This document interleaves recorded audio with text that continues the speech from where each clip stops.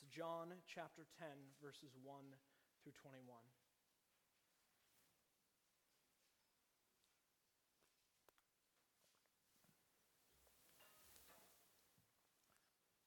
The text reads like this. Truly, truly, I say to you, he who does not enter the sheepfold by the door, but climbs in by another way, that man is a thief and a robber. But he who enters by the door is the shepherd of the sheep. To him the gatekeeper opens. The sheep hear his voice, and he calls his own sheep by name and leads them out. When he has brought out all his own, he goes before them, and the sheep follow him, for they know his voice. A stranger they will not follow, but they will flee from him, for they do not know the voice of a stranger's. This figure of speech Jesus used with them, but they did not understand what he was saying to them. So Jesus again said to them, Truly, truly, I say to you, I am the door of the sheep. All who come before me are thieves and robbers, but the sheep did not listen to them. I am the door. If anyone enters by me, he will be saved and will go in and out and find pasture. The thief comes only to steal and kill and destroy. I came that they may have life and have it abundantly. I am the good shepherd. The good shepherd lays his life down for the sheep. He who is a hired hand and not a shepherd, who does not own the sheep, sees the wolf coming and leaves the sheep and flees. And the wolf snatches them and scatters them. He flees because he is a hired hand and cares nothing for the sheep. I am the good shepherd. I know my own, and my own know me, just as the Father knows me, and I know the Father. And I lay down my life for the sheep. And I have other sheep that are not of this fold. I must bring them also, that they will listen to my voice. So there will be one flock, one shepherd. For this reason the Father loves me, because I lay down my life that I may take it up again. No one takes it from me, but I lay it down of my own accord. I have authority to lay it down, and I have authority to take it back up again. This charge I have received from my Father. There was again a division among the Jews because of these words. Many of them said, He has a demon and is insane. Why listen to him? Others said, These are not the words of one who is oppressed by a demon. Can a demon open the eyes of the blind? Amen. Come into the beginning of my adult years in life. I'm beginning to realize the amount of things that I took for granted as a child. There were so many responsibilities and worries that I never even had to think about as a child because I had parents worrying about them for me. Like, for instance, when my mother lost her job in the 2008 economic recession, I never had to worry about paying for the mortgage or how much groceries were going to cost. I never had to worry about where we were getting our insurance from or how much school supplies were going to be for the next season. My parents, in their love for the family, sacrificed themselves by being the ones to worry about all of these problems and find solutions for them, all so they could take care of me and my siblings. Now that I am an adult and I'm living alone, I do not have this immediate protection from my parents any longer, and I'm realizing just how much I took it for granted.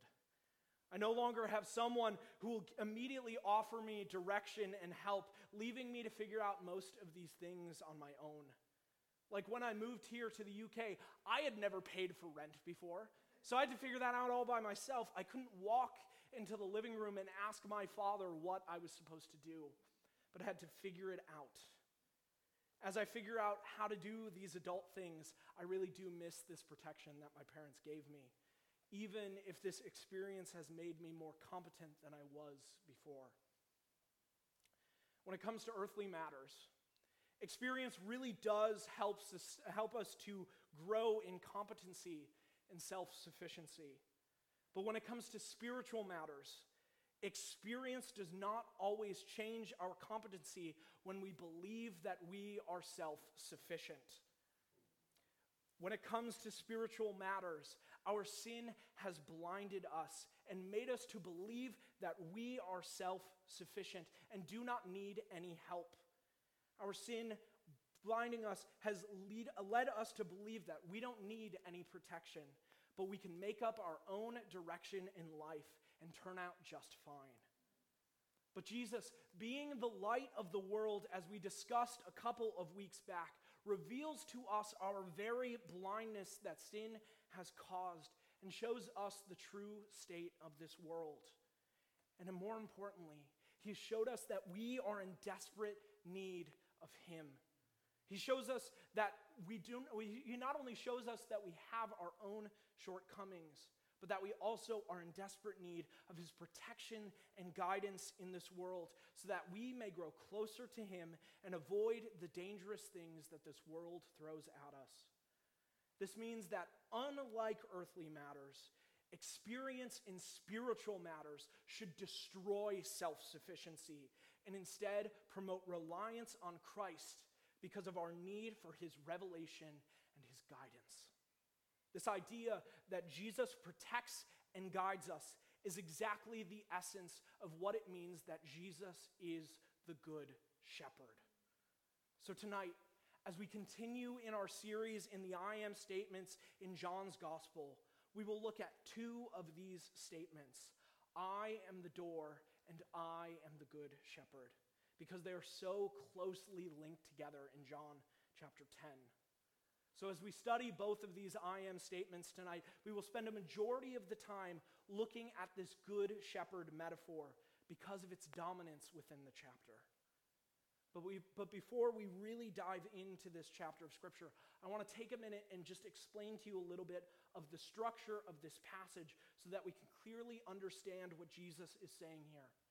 If we were to read John chapter 10, verses 1 through 21, expecting a narrative parable normally found throughout the Gospels, we will be confused pretty quickly. It's because our passage begins with a metaphor that immediately nobody understands, followed by two I am statements based on two different metaphors. Our passage tonight then is not a narrative parable, but instead a series of shepherding metaphors that Jesus will use to explain to us more about himself and his ministry. So tonight, as we look at the passage, we will break down each metaphor that Jesus says here, focusing on how Jesus, as the Good Shepherd, is calling sinners to himself to save them, guide them, and protect them. We will first look at number 1, the works of the Good Shepherd. Then number 2, the goal of the Good Shepherd. And finally, number 3, the means of the Good Shepherd. Please read with me again verses 1 through 5 of John 10. Jesus is saying this. He says, "Truly, truly, I say to you, he who does not enter the sheepfold but by the door but climbs in another way, that man is a thief and a robber. But he who enters by the door is the shepherd of the sheep. To him the gatekeeper opens. The sheep hear his voice, and he calls his own sheep by name and leads them out. When he has brought out all his own, he goes before them, and the sheep follow him, for they know his voice. A stranger they will not follow, but they will flee from him, for they do not know the voice of strangers." If you will recall with me a few weeks back, before we started our series here in the I am statements of John, I preached to you a one-off sermon in John chapter 9 talking about how Jesus healed the man born blind in the pool of Siloam. Our passage tonight for John chapter 10 is immediately following that story. So Jesus is likely addressing the Jewish audience who was in Jerusalem during the Feast of Booths.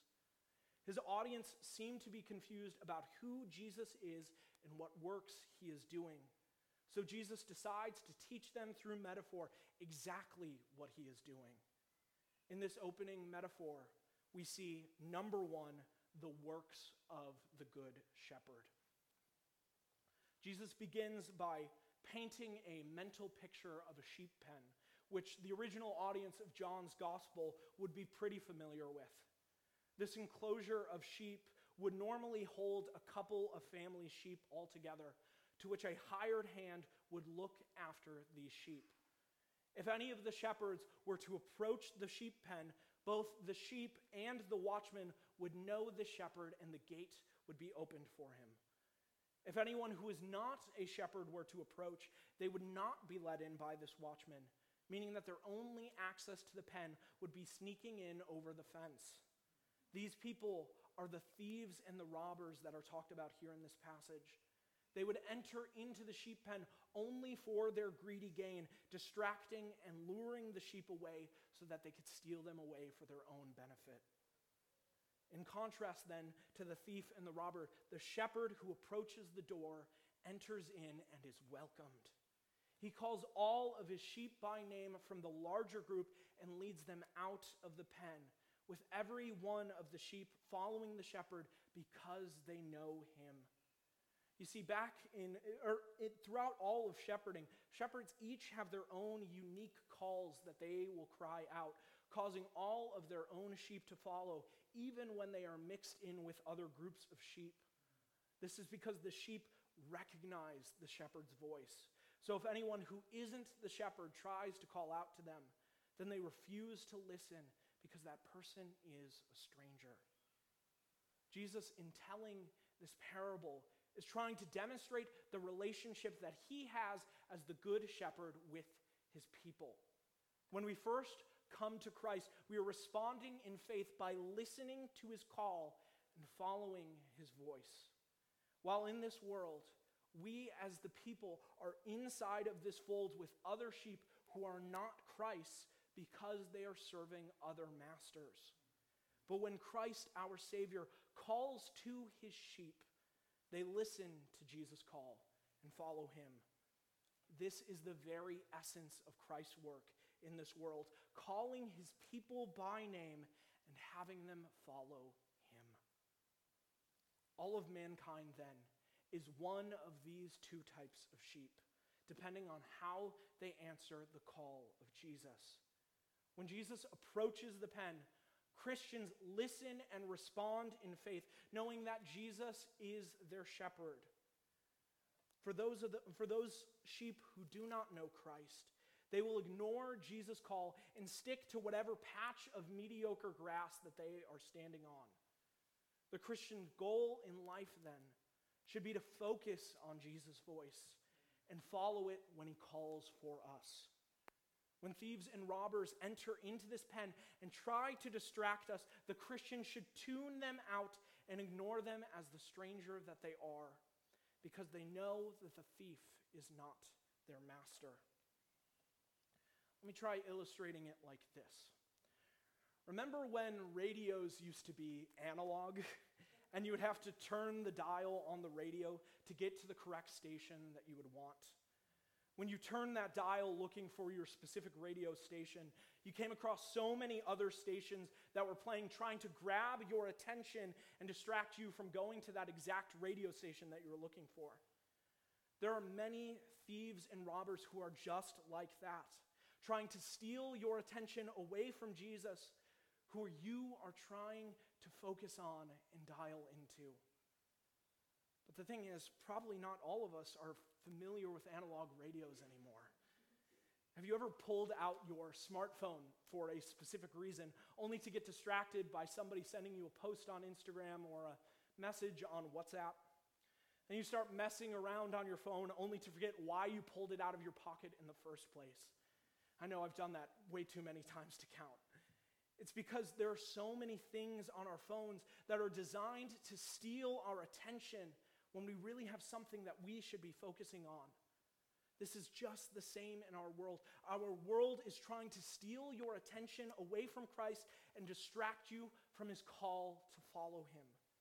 This has been happening in every generation since the fall of man. Thieves and robbers will do anything that they can to steal your attention from God. So then how do we follow the Good Shepherd and avoid thinking of the distractions of this world? One of the most practical ways that I can think of doing this is by encouraging one another to focus on the call of Christ, and especially encouraging one another cross-generationally. The reason I illustrated avoiding the distractions of this world and focusing on Christ in two different ways is because I want us all to realize that our spiritual problems that we are facing, although they may look different on the surface, are essentially the same thing. Every person here tonight is a sinner and in need of grace. Jesus provides us that grace and calls us out of our sin. But our sinful spirits try to drag us back to the pits of our sin. All of us then, regardless of age or generation, need to focus on the call of Christ and walk confidently toward our Savior. So, church, we must try and foster these cross-generational relationships here in this church family. Let's talk to people outside of our generation and create deep and meaningful relationships centered on our common salvation. This means that when church events are happening, we should seek to attend and engage with whoever is there, even if that event does not necessarily interest us. This means that we will have to go out of our comfort zones a little bit for these relationships. So adults, when we get together to watch Spider-Man, please come and join us. Have a relationship with the younger ones here in this church. Teens, I'm specifically calling you out too. When we get together to watch Beethoven's Ninth Symphony, I expect you there as well. I'm looking at you, Joel. And then everyone, when Epic has their sandcastle building competition this summer, I expect to see you all there. We should be all seeking to be there, creating and maintaining and fostering these relationships with new people, because we can encourage people to Christ in ways that are so special. So if you are in Christ, you have the most important characteristic that you could ever share with someone: your common salvation in Christ. This means that although your problems may seem different, the problem will always boil down to needing to trust in the Lord more, to which all of us can encourage one another in. For me, one of the greatest church relationships I ever had was with an older woman named Bethany, who was about the age of my mom. Bethany and I just loved seeing each other at church because we were able to encourage one another in our faith and talk about the problems that we were having in our lives and push each other towards the Lord. Outside of a church, there was no way I would ever have a relationship like this. And that's why these relationships inside the church are so special. Let's join together and let's praise our God together. Let's draw close to one another and push each other to honor him as one united church family. Look with me back at John 10, picking up in verse 7. So Jesus again said to them, "Truly, truly, I say to you, I am the door of the sheep. All who come before me are thieves and robbers, but the sheep did not listen to them. I am the door. If anyone enters by me, he will be saved and will go in and out and find pasture. The thief comes only to steal and kill and destroy. I came so that they may have life and have it abundantly."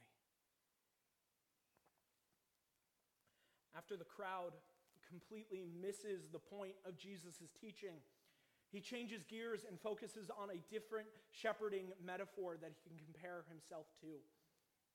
Jesus tells the people that he is the door, which points out that he is the only way to heaven and eternal, abundant life. In these couple of verses, we see number 2, the goal of the Good Shepherd. And that very goal is that he will lead his people to the greener pastures of eternal life. Before Jesus came to earth, there were many who would pretend to be the Messiah and claim the authority of the Messiah. All of these men made grand messianic claims, calling their disciples to follow them into battle so they could liberate the Jewish people from the rule of the Romans. All of these men led their followers not into freedom, peace, and liberation, but into war, suffering, and slavery, hurting the very people that they were claiming to save. These messianic pretenders are the thief in this metaphor, delivering people unto death and destruction. Again, in this metaphor, Jesus is standing in opposition to the thief. Jesus, as the door, does the job of protecting people from harm and giving people an abundant life. As D.A. Carson writes, abundant life, as described here in verse 11, suggests fat, contented, flourishing sheep, not terrorized by thieves. Outside the narrative world, it means that the life Jesus' true disciples enjoy is not to be construed as more time to fill merely everlasting life, but life as at its scarcely imagined best, life to be lived. The door to the fold, being Jesus, protects all of the sheep inside of the fold and allows them to flourish. He grants to his people security from the outside world so that they will no longer be terrorized by the thief, but can enjoy peace in their personal union with Christ.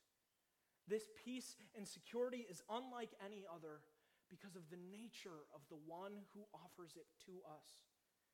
Our Savior, Jesus, is the Son of God. He has a relationship with the Father that is unique to him because they exist in Trinity with one another. Jesus then, when offering to us security, is offering eternal security in the kingdom of heaven through our union with him. In this union, we will be able to dwell with God and enjoy his presence forever. Jesus then, being the Son of God, has the unique responsibility of being the only way to fix our relationship with the Almighty God. Our sin caused us to be separated from God, leaving us completely alienated from him. The only way to enter into this fold once again and become citizens of the kingdom of heaven is to have faith in Christ alone. He is the one who lets people into this fold, and apart from him, everyone exists outside of this fold, eternally separated from our God. In order to be right with God once again, we must place our faith into Jesus and come into union with him, leaving behind our ragged robes and putting on the robes of righteousness, which Christ gives us inside of our union. We then, once we are redeemed as redeemed people, can praise our Savior Jesus for providing us this perfect security and peace. When danger comes our way, we know we have security and our identity as sheep of the Good Shepherd. Our abundant life is guaranteed to us, not in the way of physical prosperity, of health and monetary riches, but in the spiritual prosperity, knowing that our Lord is looking after us, that our inheritance in heaven is guaranteed, and that our eternal life is secured. 18th century preacher John Newton has some great words of encouragement of what it means to trust in the Lord for our security. In a letter to a minister friend of his, he wrote this. He says, "Indeed, you have need of his guidance. At your years you are exposed to many snares. Yet, if the Lord keeps you sensible of your danger and dependent on him, you will walk safely. Your security, success, and comfort depend upon him, and in the means, chiefly upon being preserved in a humble sense of your own weakness. It is written, 'Fear not, I am with thee.' It is written again, 'Blessed is the man who feareth always.' There is perfect harmony in those seemingly different texts. May the wisdom that cometh from above teach you and me to keep them both united in our view. If our Lord be with us, we have no cause of fear. His eye is upon us. His arm is over us. His ear open to our prayer. His grace sufficient. His promise unchangeable. Jesus Christ, as the door to the sheep, should bring us to worship and glorify him for the eternal security that he provides to us. But that is not the only reason that we praise the Good Shepherd. We also praise the Good Shepherd because he lays his life down for the sheep. Look with me at verses 11 through 18. Jesus continues on and says, I am the Good Shepherd. The Good Shepherd lays down his life for the sheep. He who is a hired hand and not a shepherd, who does not own the sheep, sees the wolf coming and leaves the sheep and flees. And the wolf snatches them and scatters them. He flees because he is a hired hand and cares nothing for the sheep. I am the Good Shepherd. I know my own, and my own know me, just as the Father knows me, and I know the Father. And I lay down my life for the sheep. And I have other sheep that are not of this fold. I must bring them also, and they will listen to my voice. So there will be one flock, one shepherd. For this reason the Father loves me, because I lay down my life that I may take it up again. No one takes it from me, but I lay it down on my own accord. I have authority to lay it down, and I have authority to take it up again. This charge I have received from my Father. In our final metaphor for this passage, we see number 3, the means of the Good Shepherd. In order to grant security for his people and give them the benefits of his righteousness, Jesus needs to voluntarily lay his life down in his people's place, taking on a death that he is undeserving of and dying for his sheep. This is the means of the Good Shepherd. For if Jesus is going to redeem our relationship with God and lead us into the fold, then someone is responsible for paying the debt of sin that we as sheep have collected. Jesus, being the Good Shepherd, lays his life down for the sheep in order to pay off that debt and save us once and for all time. We can see the authenticity of Jesus' motives because of his willingness to stay with the sheep till the bitter end. The hired hand, who is meant to protect the sheep, would run away as the wolf approaches in order to protect his own life, leaving the sheep to be scattered and snatched by the wolf.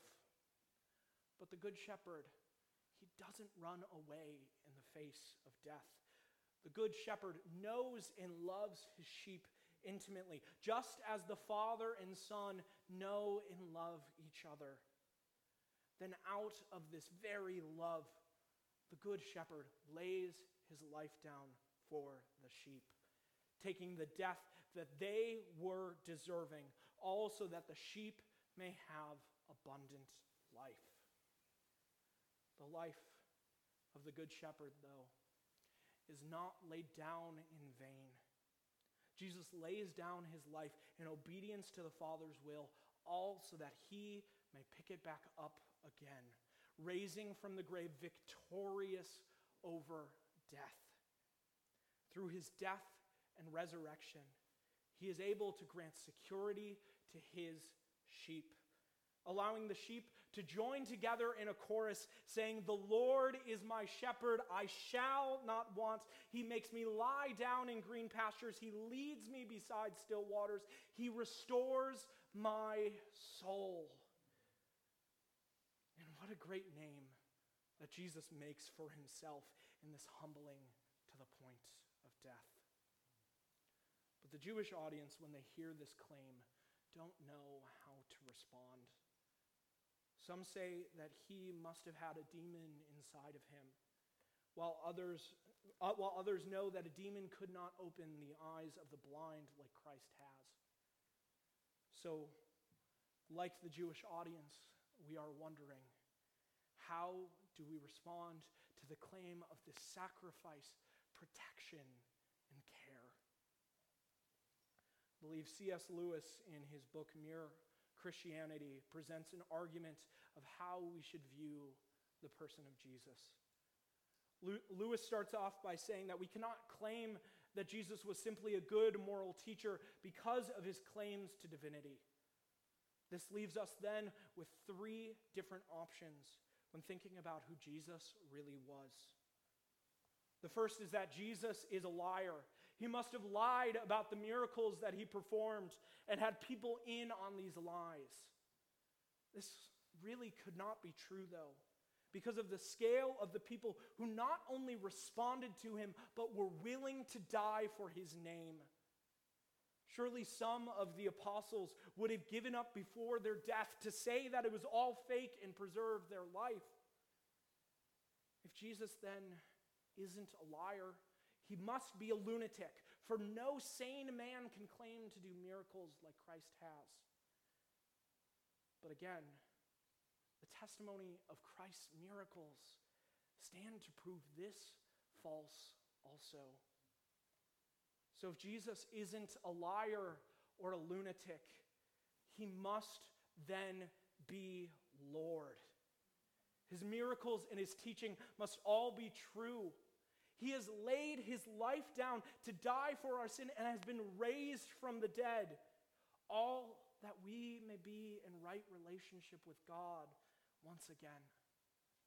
There is no ambiguous nature to what he has done or confusion of who Jesus is.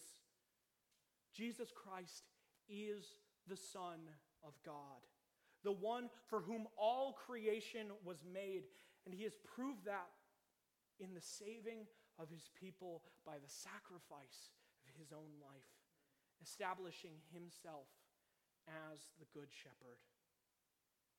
So then let's look to Christ. Whether this be your first time looking to him or your millionth, let us look to Christ for our security and our peace, resting in the care of the Good Shepherd who cares so deeply for his sheep. If you are not already saved by Christ, then join us in praising his name and come to him for salvation. Let's draw near and let us respond to the voice of the Good Shepherd, praising him for the good works that he has done in our lives and thanking him for his protection and care over us.